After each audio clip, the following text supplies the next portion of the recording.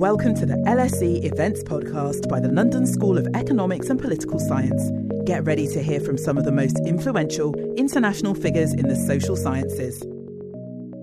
Good evening. Welcome to this public event, which is organized by the Department of Economics here at the London School of Economics and Political Science. My name is Michael Barzilay.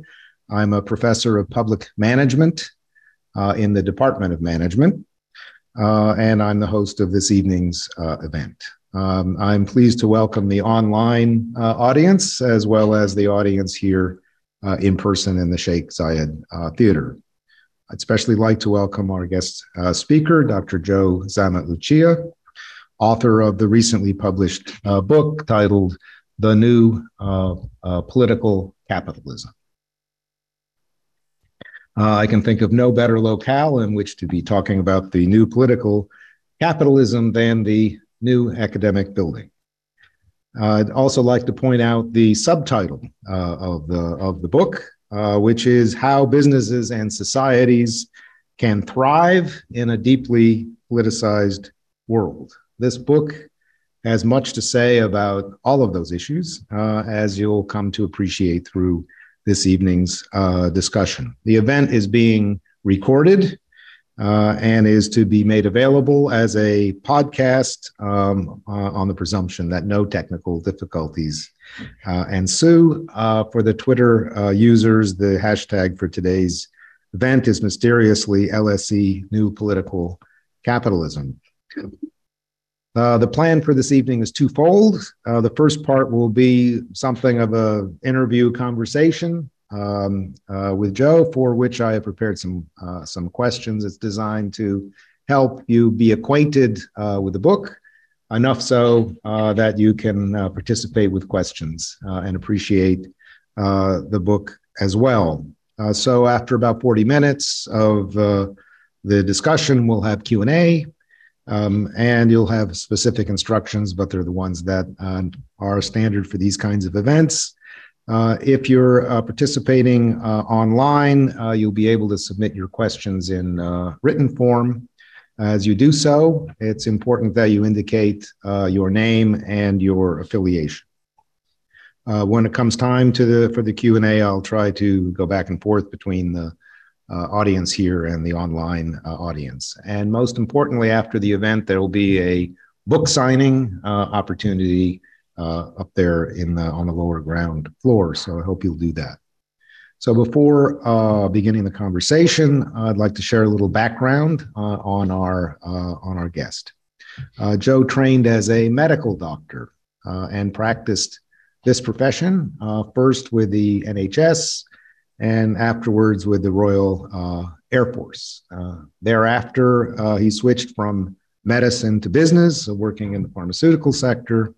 And after that corporate experience, founded a management consulting practice that catered in large part to the pharma industry. And he led that for just over a decade. And after exiting from that through an acquisition, his involvements turned to policy and politics. He's specifically involved with the Liberal Democrats while they belong to the coalition government. More recently, he has been involved in leading a policy think tank called Radix, whose mission is to develop the radical center. So this long and varied professional trajectory has given Joe a kind of up-close personal perspective on the developments that are the subject of the new political capitalism, how businesses and societies can thrive in a deeply politicized world. Okay. So we'll turn to the conversation. So welcome. Thank you. Glad to be here, and thank you for coming, and thank you to the Department of Economics for hosting. First time at the LSE in this capacity? In this capacity, yes. Indeed. That's good. So I just thought to get started, to get a kind of picture of what sort of book this is in terms of the content, because it could be many things. So it could be kind of reporting of discoveries of new facts about business, about markets, about people, about organizations, about capitalism. Or it could be that the information isn't really newly discovered, but it's presented in a new light. And another interpretation, maybe reflecting Radix, is that it's a kind of political or policy statement. It doesn't have to be just one of these things, but could you say what sort of genre we're talking about for this book? Yeah. So I think you were questioning, is this a science? Is it pedagogy? Is it a polemic? I see it primarily as a polemic. So I'm trying to raise questions and look at the world through a particular lens. And as I say in the book, the aim is hopefully to raise a discussion about these issues, about how business fits as a political institution, looking at business as a political institution rather than as a financial institution. And it's not intended to be scientific. Maybe I have a rather narrow view of science, but I find it difficult to, it's about a trend into the future. So it's very difficult. I find it difficult to think of that as science. But it's intended essentially to raise a debate. And, one of my many irritating features, I guess, is that I'm a compulsive contrarian. So there's no statement that anybody can make that I won't find a way to argue with. So I was hoping to raise that discussion. And if you look at the world through this framework, what does it look like? Do you agree with that? Do you have different views? You asked whether it was a political statement. To some extent, almost everything is a political statement. There isn't a statement in economics or finance or business strategy that does not have political content. And that, I guess, is essentially the subject of the book, that there is nothing you do in business that does not have political content. Okay, very good. So opens a debate. Debate itself has political content, if you wish. And I think we can get at maybe the nature of the debate by trying to make sense of the title. Okay. Now, you can't judge a book by its cover and everything, but a lot of work goes into coming up with the title.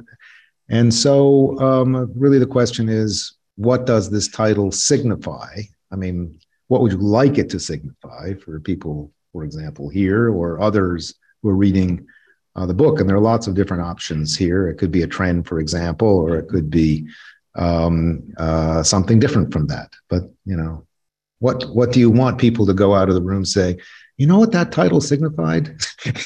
What's the answer? Well, my publisher has spent a long time telling me that the objective of a title is to grab attention and sell books, not necessarily to reflect what's inside them. But let's put that to one side for the moment, and maybe talk through how the title came about. So the motivation for the book was that throughout my life in the business field, there was this undercurrent that many maybe, business people wanted to see business as somehow being apolitical. That's nothing to do with us. And a kind of common statement that you get from many executives is, if only politics would get out of the way, we can just get on with the business of doing business. And that never struck me as being real. And I was chatting to a friend of mine who was who's the chair of a big multinational company, who said, we really have difficulty understanding political rationality because it is so different from business rationality. So the book started out with trying to explain or explore the fact that business rationality is indeed fundamentally different from political rationality, and that's perfectly legitimate. And this is why it is different, and this is why it's legitimate. So the original titles came up like "Business is Political," well, it's not very exciting, or the politics of business. That could mean very many different things. But as I was writing the book, which I wrote through lockdown, it seemed to me that it's not just that business has this important political content, but that the world was fundamentally changing. And the nature of the relationship between commerce and politics was entering a new phase. That, you know, we'd been through a phase in the kind of 80s, 90s, where the window of political ideas, the breadth of political debate was really very narrow. You know, we had convinced ourselves that liberal democracy had won the battle of ideas, that, you know, neoclassical and economics and neoliberal ideology would solve the world's problems, that everybody was going to become democratic because the Soviet Union had fallen, and China would obviously become democratic because that's the best thing. And, you know, really the window of debate was very, very narrow. So business could be allowed to get on with the business of doing business and making money. But of course, we now know that all that is now shattered. The window of political ideas is very, very large. There is huge contestation of almost every aspect of political debate. And when that happens, political considerations will always take priority over commercial considerations. So it seemed to me we were entering a new phase of what capitalism means, moving from, you know, the phase that we've been in and are still in to a large extent of financialized capitalism, through what I thought I would call political capitalism. And the reason I have the new element is, of course, the phrase political capitalism in itself is not new. But in the past, it's been used to describe, or it's been interpreted as a situation where the elite in politics and business basically ran the system to their advantage. I believe that's now an outdated view of political capitalism, because in these days, with social media, with everything being much more transparent, with a much more active civil society, et cetera, power is becoming more dispersed. So, you know, the new political capitalism is something I believe to be quite different from that which was previously described. So would you say that the title is meant to have a particular meaning for people who are running big companies, or not necessarily big companies? I mean, it's meant to be a thing for them, or it's supposed to be a thing for other actors in the society? I think it's a thing for everybody. I think it's another evolution in how capitalism works. It's, you know, we've had all forms, lots of forms of capitalism. I mean, that's why it's been resilient, because it can adapt. You know, from feudal times, we've had mercantile capitalism, industrial capitalism, consumer capitalism, financialized capitalism. And I think that the new phase we're entering now, which I call political capitalism, is that the battle of political ideas, you know, there's issues like climate change, environmental destruction, you know, labor conditions in supply chains, you know, all sorts of issues that we kind of ignored or put in a box as externalities that we don't need to worry about, are now central to how you run your business and how we all behave in this new environment. From, you know, big issues to, you know, top to bottom, it affects businesses, from whether the multinational model is still viable in the form it used to be, down through whether you should have gender neutral bathrooms, you know, and everything in between. So you can imagine that the business people, certain ones, adopt this as their frame or perspective for the nature of their business and the environment they face, but also claimants on those businesses could evoke, could say, you really need to talk about this because even if you wouldn't have in the past, because it's a new era. Yes, to be used that way. So in the discussion of the book, there's quite a lot on financialized capitalism. That's taken to be the, either the dominant variant at present or recently so. It's kind of a negative model for the new political capitalism as a political statement. So there's a kind of dialectic in the argument between the two, financialized capitalism and new political capitalism. So it might be helpful to get clear for us what's the difference, so to speak. Are there traits of the new financial capital, the new political capitalism that are not traits of financialized capitalism, and vice versa? How would you work out the demarcation between? So as I mentioned, I think, this is an evolutionary process. So nothing is in nice, neat boxes. We evolve from one form of capitalism to another. Some traits are retained, others get superseded, and things evolve and change, maybe over a generation or 2 generations. It's not kind of an overnight thing. And the other thing I would like to mention is that, of course, these things manifest themselves differently in different cultures and different countries. So the nature of political capitalism here in the UK is going to be different from the nature of political capitalism in China. But in both, political considerations are important.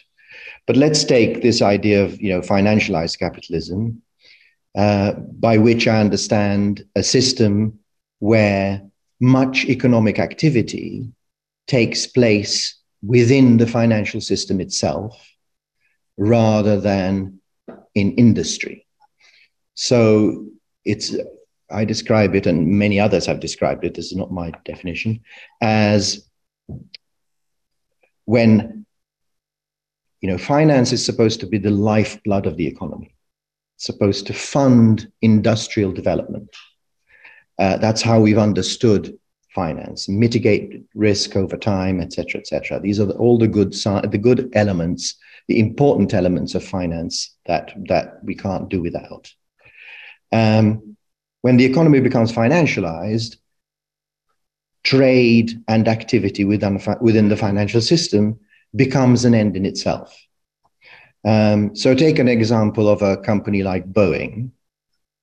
If you look at the 737 MAX problems that they had that killed 600 people or whatever it was, what you find is that in a world of financialized capitalism, Boeing management preferred to use capital to engage in stock buybacks and other financial engineering than to invest more in the 737 MAX development. If you look at stock markets now, if you look at the London stock market, more money has been taken out of the economy and the industrial world, taken out by the stock markets, than actually put in through dividends, stock buybacks, etc.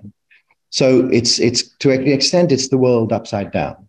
And as somebody said about Boeing, Boeing forgot that it was supposed to be in aircraft engineering and moved to being in financial engineering.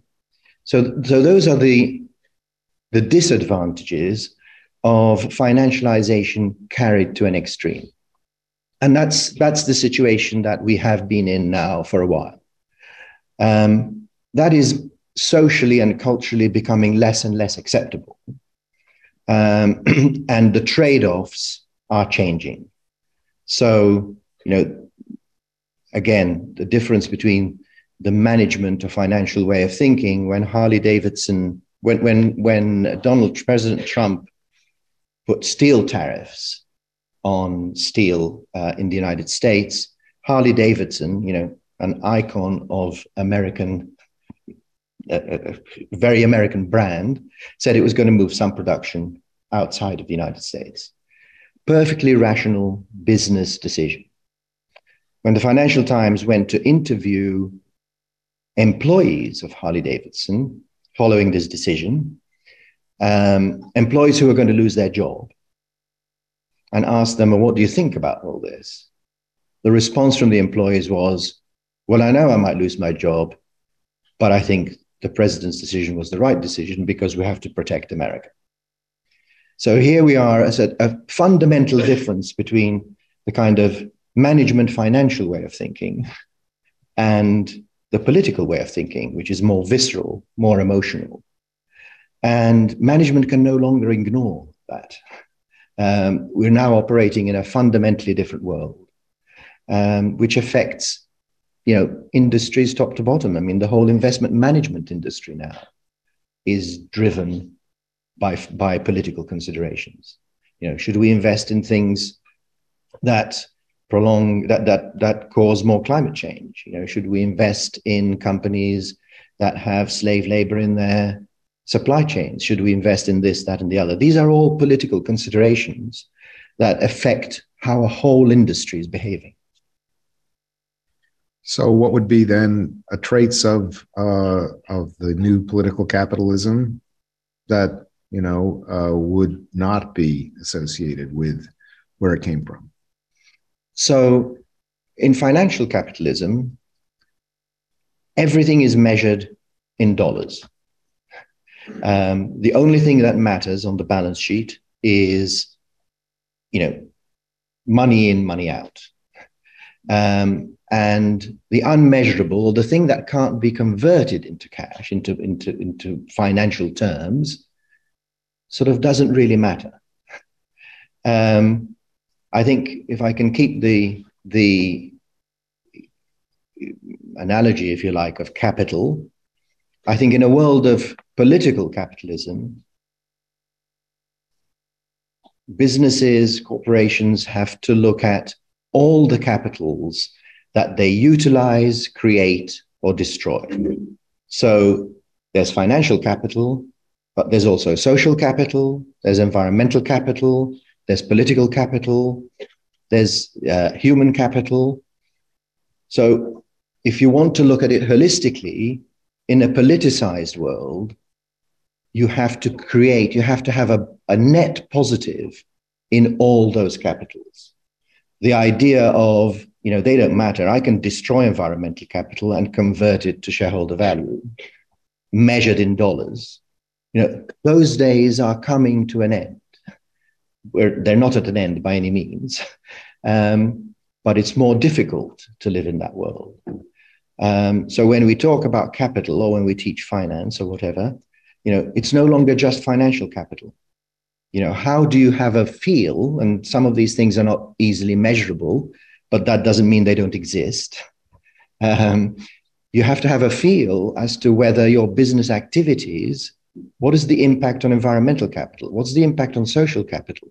If I move my production from here to here and make 5,000 people redundant, what's the social impact on that? What does that do to my social capital as a corporation? If people are struggling in the world to pay their energy bills and what's the impact of my political capital when I announce 5 billion of quarterly profits? So all these things affect how you run your business. And these are what I broadly call political considerations. And again, by politics, I don't mean the cut and thrust of electoral politics. I mean the process by which we decide what kind of society, we collectively decide what kind of society we want to live in. That's my definition of politics. And nobody can absolve themselves from that, least of all business.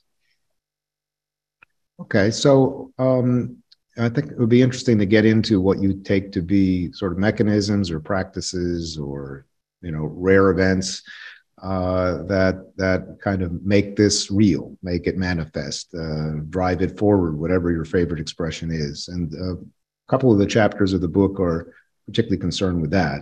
Some case studies of individual companies. Mm-hmm. So could you maybe help us see what are the practices and mechanisms that are making this, real today? Sure. And that, you, in particular, ones you admire. Sure. So the book was published in early February. About 3 weeks later, Putin invaded Ukraine. Now, there's no cause and effect there, right? No. Who knows? I can do something. But it was an explosive demonstration. Following that invasion, I don't know how many hundreds or thousands of Western companies left Russia. Okay? So, you can't get a more graphic demonstration of how a political event drove business behavior. Okay, that was sudden. But of course, that's just one example.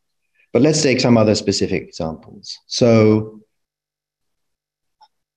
I speak to one executive, said, well, there was so much money to be made in China that we didn't think about anything. We do joint ventures with anybody. We didn't think about any of the politics of it or anything. Well, those days are past. If you're making semiconductors, there's no chance today that you can set up a factory in China if you're an American company. So the whole multinational model that we saw as a model of efficiency is now a political issue. Where do you make your stuff?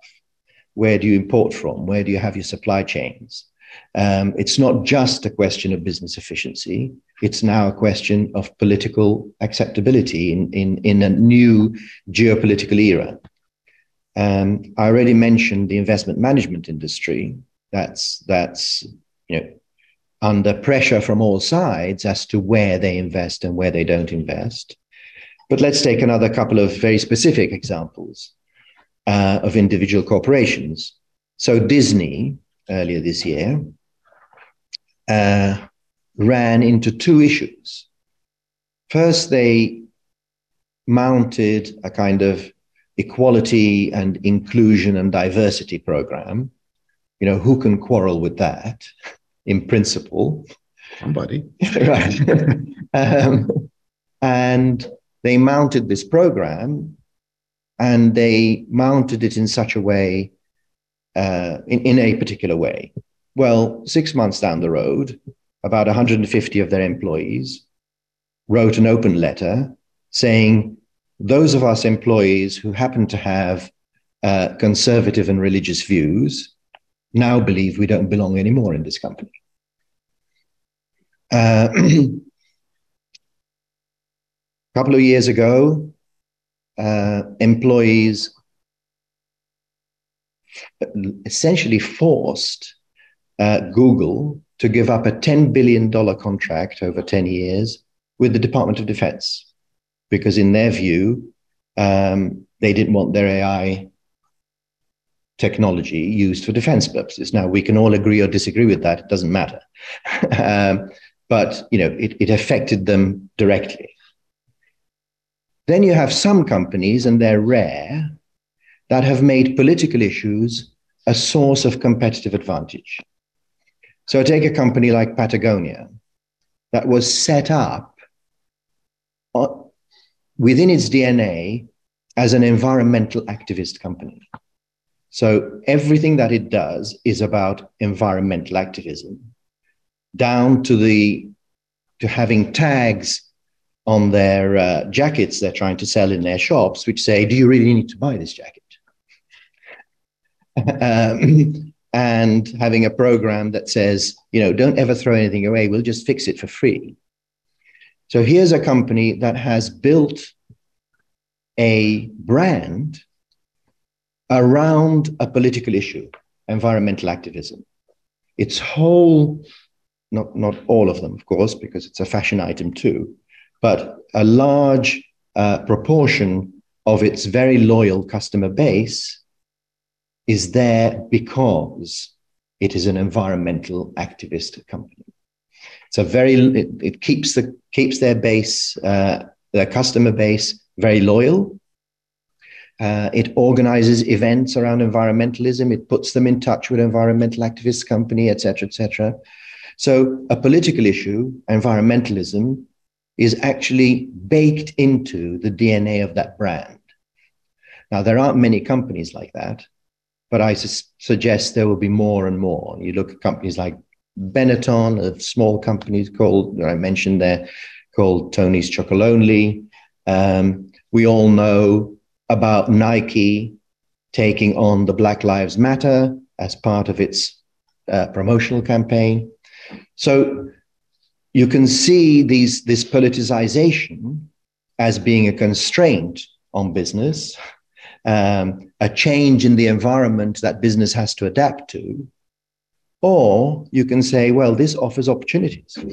It offers opportunities because in a politicized world, I can create competitive advantage if I'm, cleverer than the next guy.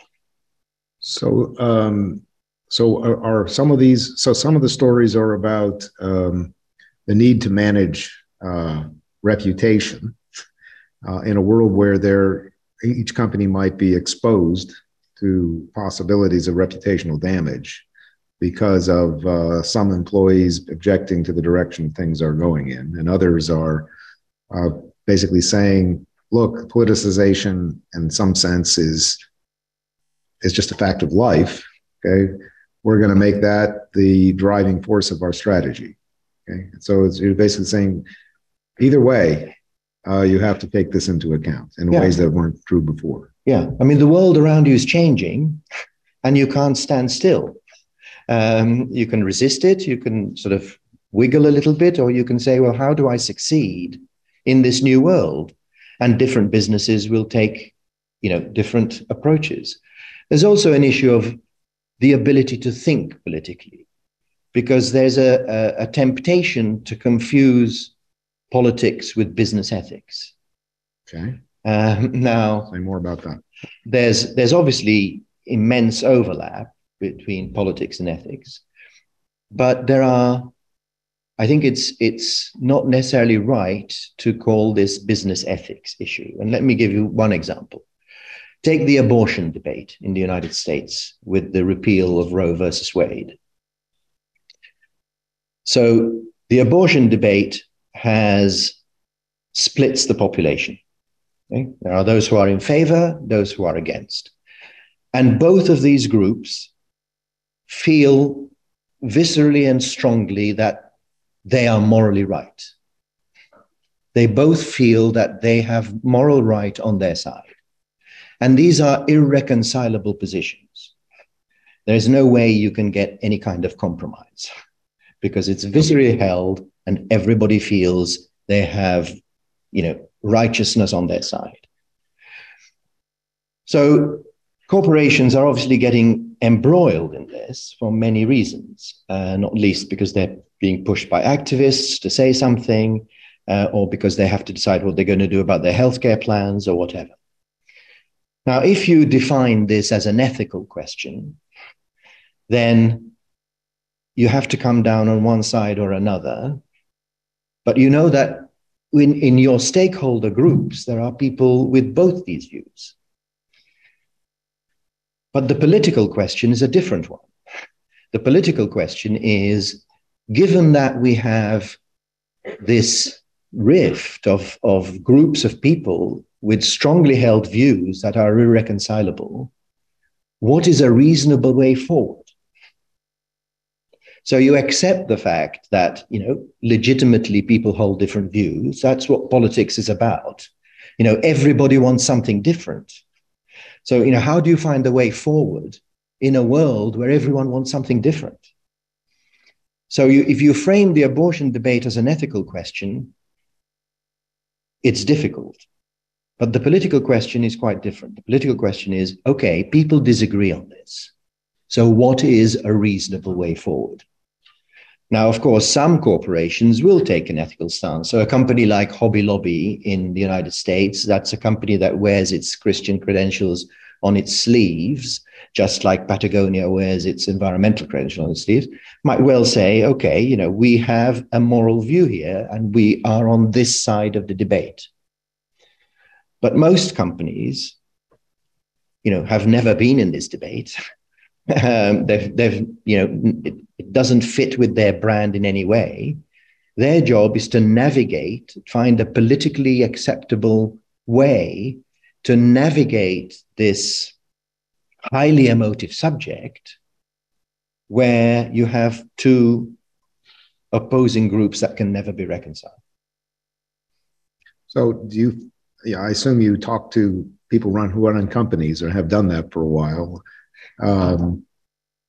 How do they, I mean, do they express just general frustration with this? You know, I wish it were, you know, 1950 or something or other, or 1979.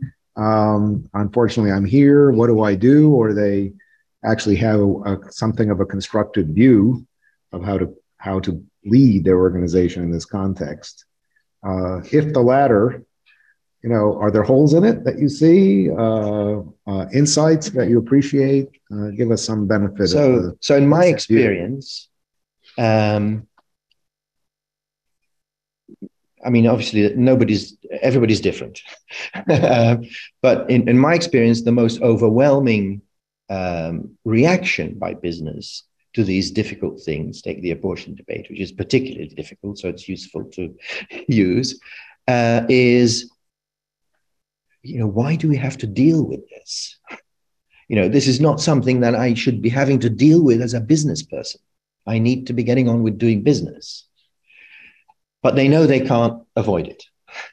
And therefore it's difficult. Now, as with every political answer, there is no perfection. You know, it's always messy. You're never going to please everybody. And any answer anything you decide to put forward is going to be highly imperfect. That too makes people uncomfortable in business. You know, you say to them, there is no perfect answer. This is going to be messy. Doesn't matter what you do. You know, that's not comfortable. The other element is that they're under continuous bombardment by activists from all sides. That's not a comfortable position to be in. And you can't be led by the nose by activists, because activists are people by definition, because that's what you need to be an activist, an effective activist, who can never be satisfied. So if you start getting led by the nose by activists, you're in trouble. So you need to come up with the best possible approach that fits what your business is about and what you're supposed to. And so on the abortion debate, for instance, I think it's perfectly reasonable for people to say, okay, as far as this affects our operations, you know, it affects how we run our healthcare plans. So we've taken this view and this is what we're going to do. Okay? And some people are going to howl because whatever you choose, it's going to offend some people. But that's just the way of the world.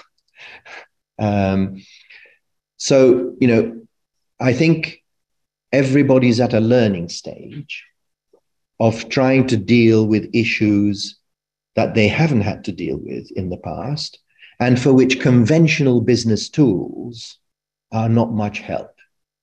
You know, you can't do a discounted cash flow analysis on how to deal with the abortion debate. So, you know, these are very fuzzy, qualitative, multiple viewpoint, messy, highly emotive, ever-changing issues. That's not usually a comfortable place for business people to be. But they're going to have to learn those skills. So how much of surviving and thriving in the new political capitalism for a business is about managing what might be called reputation? Reputation with the obviously in the eyes of different groups. Mm-hmm. But is that the most important thing to manage? I mean, would that be the advice? And if so, what is it that you should be thinking of as the sort of goal of the reputation management? What could you think of as the tools of reputation management? How do you learn about reputation management? I think yes. I think it goes much deeper than reputation. Okay. I think it goes to the fundamental question of what is business about? Mm-hmm. So we talk a lot about corporate governance.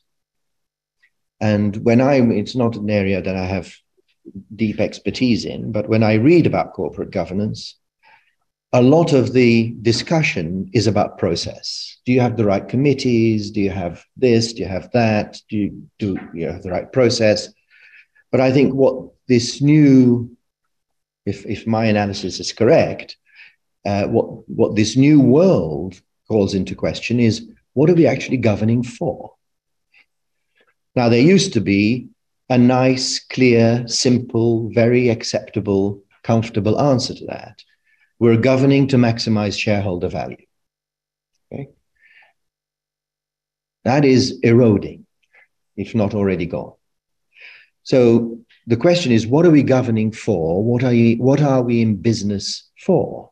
And my view is that business is part of our society, our institutions that have a role in creating a better world.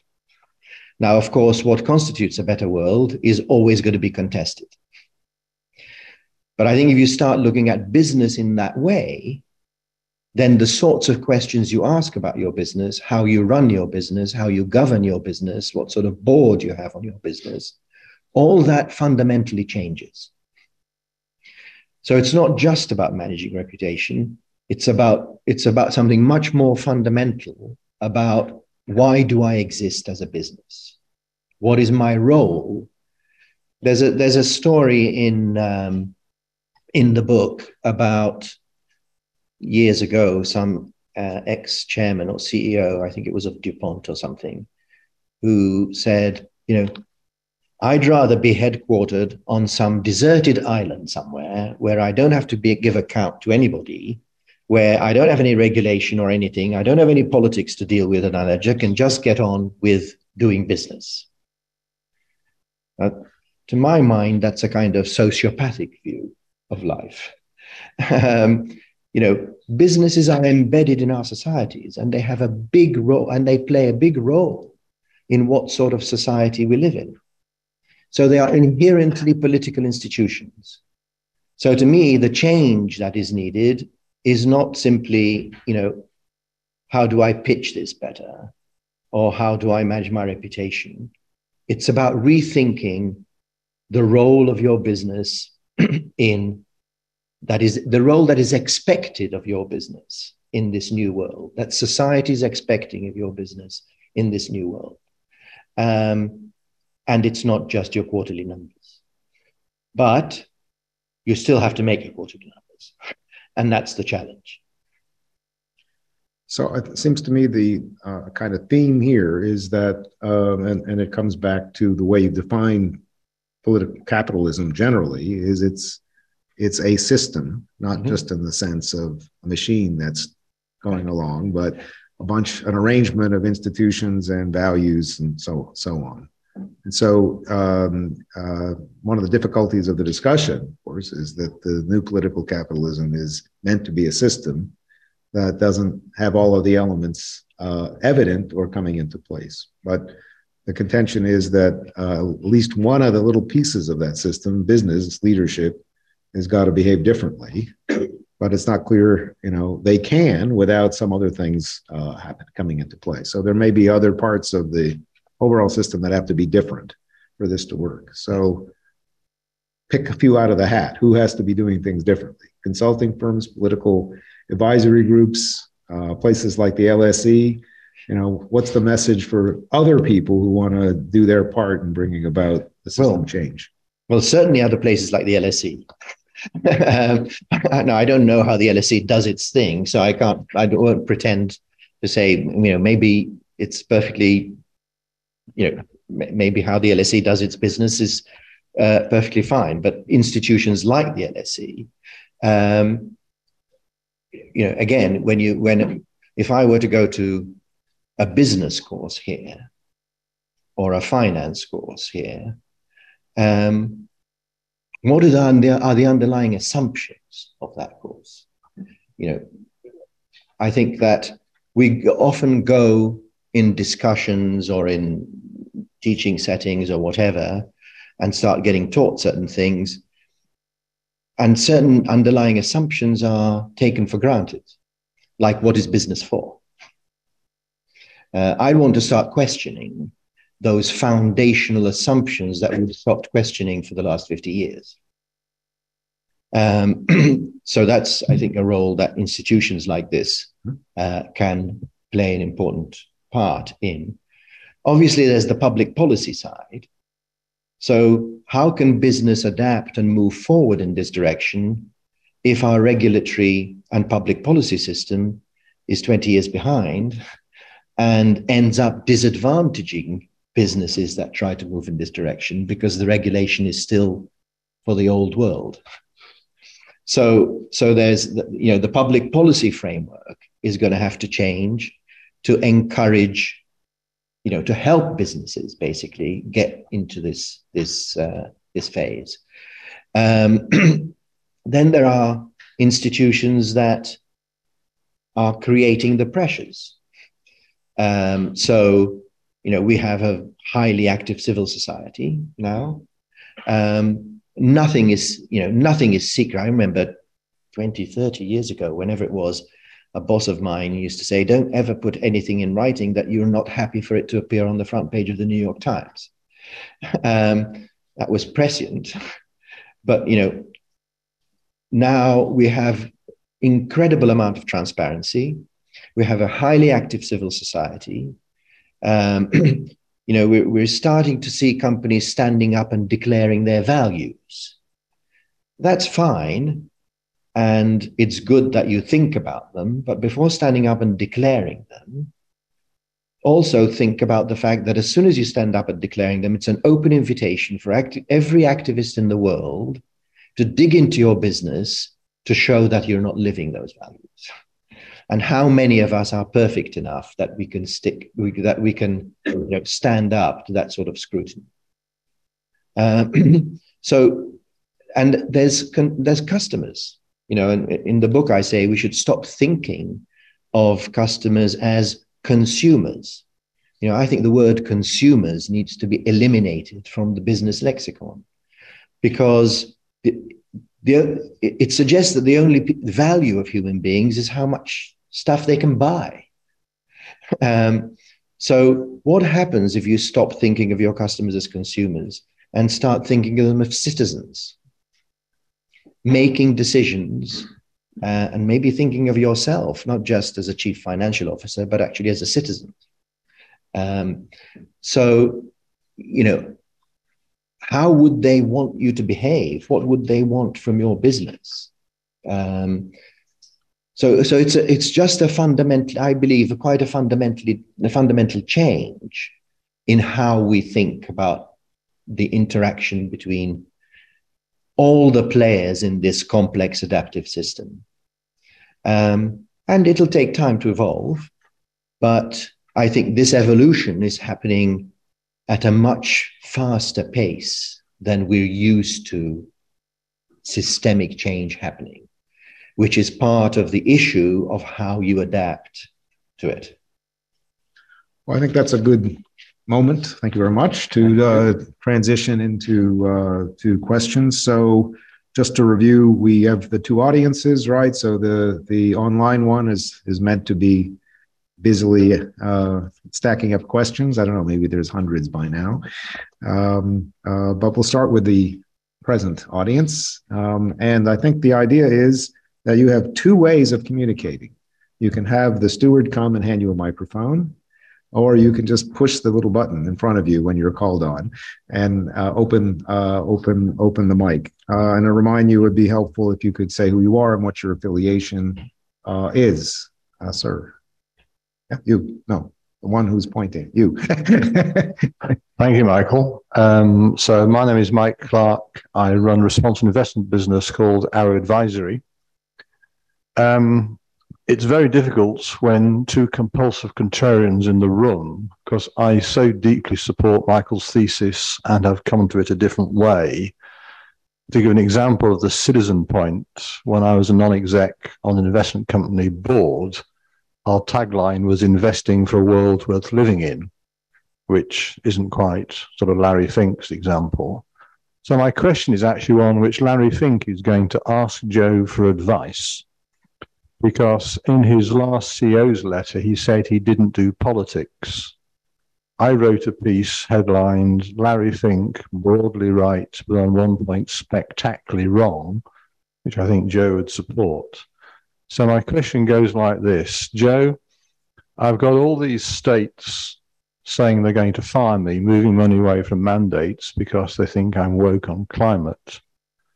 I've got all these slower pension funds who are not activists because they've actually got money, they're giving me mandates.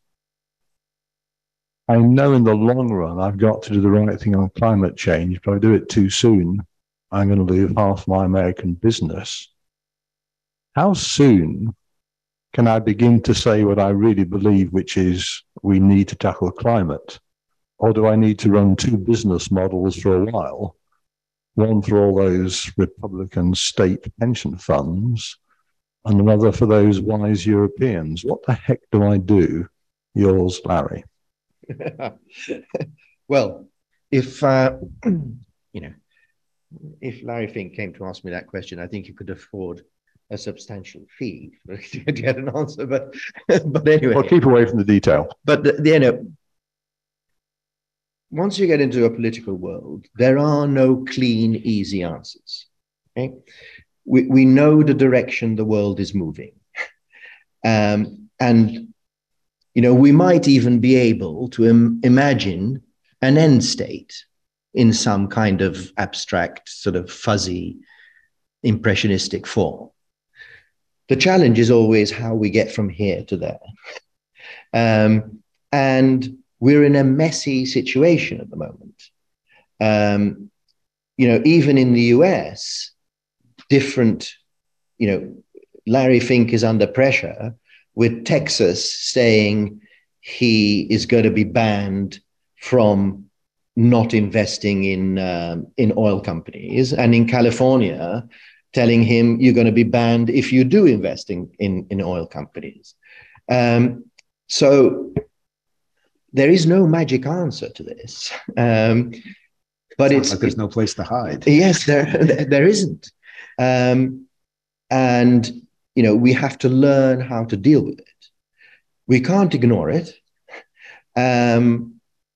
He's wrong in saying, I don't do politics, because he does, like everybody, like every business, and particularly if you're BlackRock, with such high visibility and such high impact. You live in a political world. So,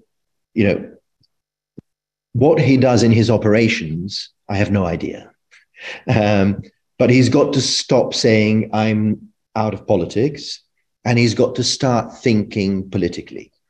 And that will give solutions that will seem imperfect if you look at them from a business perspective.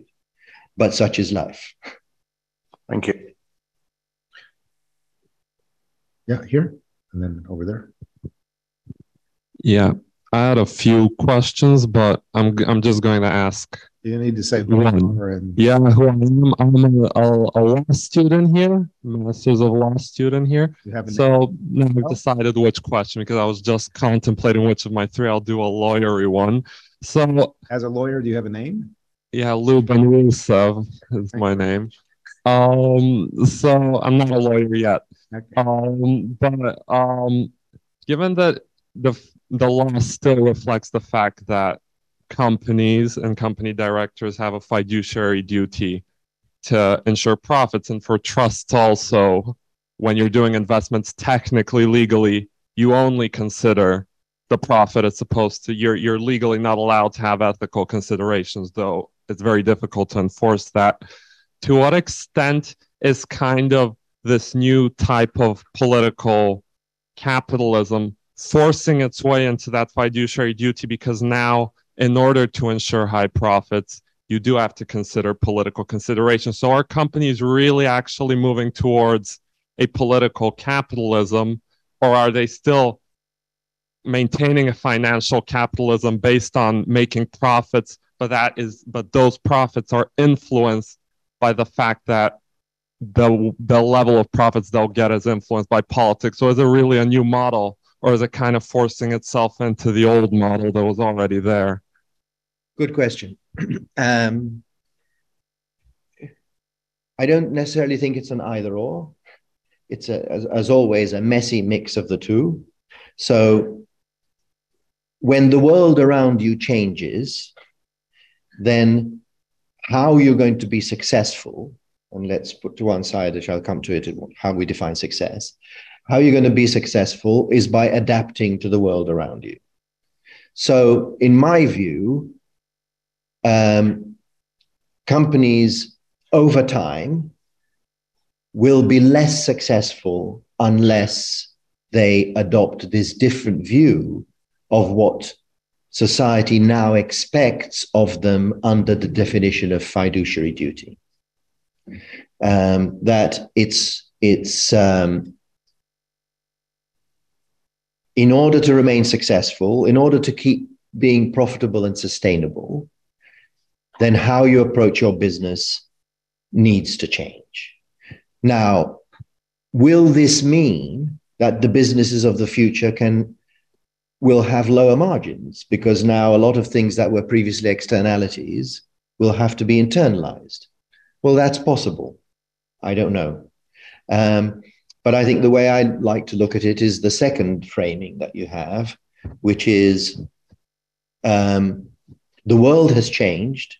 For me to remain successful, I have to adapt what I do. So what fiduciary duty used to mean 20 years ago may not be the same as what it means today. And as you know, this is a subject of intense debate in, pension funds, all sorts of investment firms, etc. What is my fiduciary duty today? And I can no longer pretend that it's just maximizing shareholder returns. Excuse me. I'm Derek Bates. I'm a writer. And I wanted to say before I say anything more that's been fascinating. You're speaking so lucidly about the problems which concern me every day. In my view, capitalism is already extremely sick. We've got to the stage where, because of social media, we aren't just consumers, we're now units of consumption, no longer human beings. We're manipulated every day. I bought a chair, a Le Corbusier chair. My son came to see me and said he liked it. His phone listened to him. That evening, he had an advert for Le Corbusier chair. So people like Amazon are becoming so powerful. They're invading everybody's lives, almost everybody's business. And what we have to have is some way of limiting the power of these multinationals, which are obscenely wealthy. And that's something, I haven't read your book, so I don't know whether you've dealt with that. Yes, I mean, everything in the world has its upsides and downsides. So, in the book, I describe, the book came out, it didn't come out actually, but I was stopped from making any further edits before Facebook changed its name to Meta. So anyway, I make a statement in there that says, people classify Facebook as a technology company. I classify Facebook as a political corporation because none of us gives a damn about the technology that Facebook is using and what kind of algorithms they have and who, what the programming is and what their tech is. But we all care about the impact they're having on our societies. Okay? So Facebook, Google, all these tech giants, these are purely political corporations from my perspective. The technology is just the means. If they could do it by paper and pencil, I don't care. But the reason that what we care about is their political impact. We all understand both the advantages and the disadvantages of social media. Social media has given voice. It's part of this pluralist society. It's given voice to a lot of people who never had a voice before. So they've had an important positive impact on how, but the algorithms and all the issues that you mentioned, and privacy and electoral manipulation and all this sort of stuff, we all know those problems. The echo chambers, we all know those problems too. And regulating this is not straightforward. It's very complicated. There are no perfect solutions. Technology rushes ahead much faster than the regulators can keep up. Now we're going to go into the metaverse. I mean, who knows what that's going to bring? My prescription, if you like, or my plea in the book is we need to have a much more collaborative future between the corporate world and the political and regulatory world. It's past the time that we see these two as being in opposition. These two need to work together to create something that is useful and that pushes our society forward. Will that happen? I don't know. But it happened in the COVID pandemic. The collaborative nature between industry and governments and the regulatory system to tackle the COVID pandemic was a beautiful sight to behold. Why do we forget it as soon as the crisis is over and we go back to this adversarial process? Why can't that be a model for how we together create something that can move forward? By hook or by crook, I think we'll get there. But it won't be, just like all social progress, it won't be in a straight line. It'll be messy, 2 steps forward, 1 step back, 3 steps sideways. It'll be messy, but that's life. Hi, I'm interrupting this event to tell you about another awesome LSE podcast that we think you'd enjoy. LSE IQ asks social scientists and other experts to answer one intelligent question, like, why do people believe in conspiracy theories? Or, can we afford the super rich? Come check us out. Just search for LSE IQ wherever you get your podcasts. Now, back to the event. So let me take one of the questions from our online audience. This question is from Tom Abeles in Minneapolis, Minnesota. And the question relates pretty much to what you were talking about, an opportunity to say a bit more. Today, government is an integral player in the business arena and might be considered a partner. It seems the game can't ignore government sitting at the policy and direction. Any thoughts about that? Yeah, I mean, he's sitting in Minnesota, and the government business relations and how they're seen is very cultural. So, in the United States, it's very different from, Germany or Japan or Korea. And there has been a tendency in the United States of saying, government has nothing to do with us. Let's keep it out of the way because it only causes trouble. I think that's changing. And I think that I don't think we can move forward without a more collaborative relationship. I think this adversarial relationship is far too damaging. But, the likelihood is that we'll have to see a hell of a lot more damage before we adapt, because we're, as human beings, I don't think we're particularly good at avoiding crises, but we're really good at adapting to them. Very good. Coming back to the room.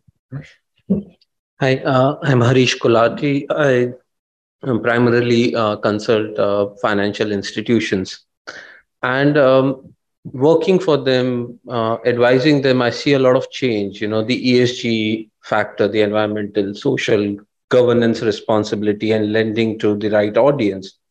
But when we think of the Lehman crisis, everything went wrong. The public perceives at times because of financial institutions. In COVID, everything stopped working, except one thing, which was the financial institutions, which did not let the markets or the world to collapse. But do the public give credit to the financial institutions, or it's forgotten very soon? And the reason I ask is because we are now at this mortgage crisis level. So is it being a good citizen as a corporate doing the duty which will drive corporates, or do you see some companies actually benefiting from them doing the right thing? And that should, I believe, be the driver of doing the right thing. And capitalism wants that sort of an output, but would it ever get that sort of an output? Well, it's interesting about finance and doing the right thing. I mean, the political way of thinking about it is that what is the right thing is always a contested question. So asking companies to do the right thing doesn't get us very far, because if you ask 20 people in this room, what is the right thing will be a different thing. Now, we talked a little bit about finance. Of course, we did have the financial crisis. It did cause hardship for a lot of people. And the finance sector was not blameless in that, but neither were the regulators. This is kind of, there's enough blame to go around. But I don't blame individuals, because everybody's doing what they're supposed to be doing within how their job has been defined. But these are systemic problems, and systems evolve imperfectly. So I think the financial crisis was a stimulus for us to rethink certain things. And we have moved in a particular direction. Is it perfect? Of course not. It will never be perfect. Did we move back? Having moved forward 3 steps, did we move back 2? Of course we did. But people are always looking to blame someone, and finances and financial institutions are a very attractive group to blame. And as I mentioned earlier, finance and the people who deal in finance is an essential part. It's the lifeblood of our economy. But everything collapses if you take it too far. And I think with financialization, things have, the system that brought quite a lot of benefits was simply taken too far. It's now come to the end of how far we can stretch it. So I think now is the time that, a new system, a new way of thinking has to evolve. And I think we're seeing it, as you mentioned, with ESG and all this sort of thing. It'll take time to adapt. We might have 1 or 2 crises in the meantime. I don't know. We've nearly had a pension crisis, last week. So there's something else I was discussing. In a financialized world, I mean, take things like carbon credits and all these derivatives, financial derivatives around carbon. There's a question there as to whether the motivation is really to remove carbon or to reduce CO2 pollution, or whether the motivation is to create financial instruments that can be traded and on which we can make short-term profits, and who cares about the carbon? Those are the sorts of questions that financialization raises. Okay, we have time for one question up there, please. Kevin Langford, I'm a member of Radix, so my background's in business. Joe, do you think that the world you're describing will have organizations, particularly public organizations, with a much wider set of different objectives, and that these objectives will be much more explicit in, this corporation is doing this particular set of political has this particular set of political, business, organizational objectives, so that everybody joining that corporation, investing in that corporation, knows where they are? Who knows? The reality is, and that's the beauty of a pluralistic market society, is that lots of businesses will try lots of different things. And we now have social enterprises, we have B corporations, we have all sorts of innovations in types of companies and the reason why they see themselves in business. So, and that's part of how the system will evolve. So people will try different things. Others will see that doing it this way may be more successful, so they'll follow. But it'll be an evolutionary process in a pluralistic system. There's no such thing as business. There are just millions and millions of businesses doing their work, run by, billions of people doing different things. And that's how the system will evolve.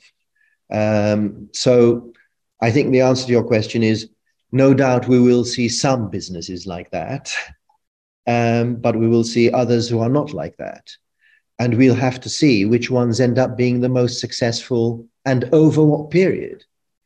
Because a lot of this is a question of deciding over what period of time you're defining success.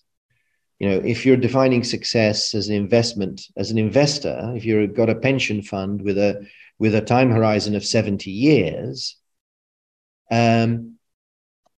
your decisions are fundamentally different from someone who says, I'm a short-term trader and I'm just interested in making a ton of money over the next 5 years and retiring. That gives you a fundamentally different outlook on life.